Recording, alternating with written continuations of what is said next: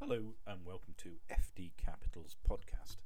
I'm Adrian Lawrence, and today I'm talking about an important topic that's so discussed and popular at the moment, which is diversity and equity in an inclusive world.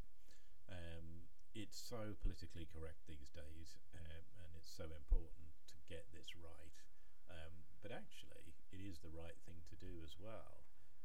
We live in a multicultural society, and there's a great deal of talent in the population, and it just is patently unfair if there's discrimination against aspects of the popular parts of that population when there actually are really talented people there. So let's discuss this a bit further. It's important to foster an inclusive culture. So building a diverse team is the first step.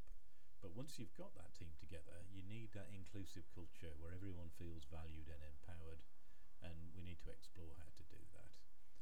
It also needs to be measured, so we need metrics and indicators that measure our success in diversity, equity and inclusion.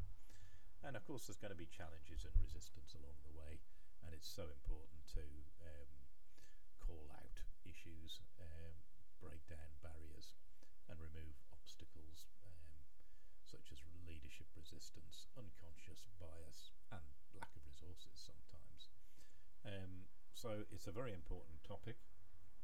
FD Capital are a well-known recruiter for finance directors and CFOs, and our sister company Exec Capital does the same in the C-suite niche.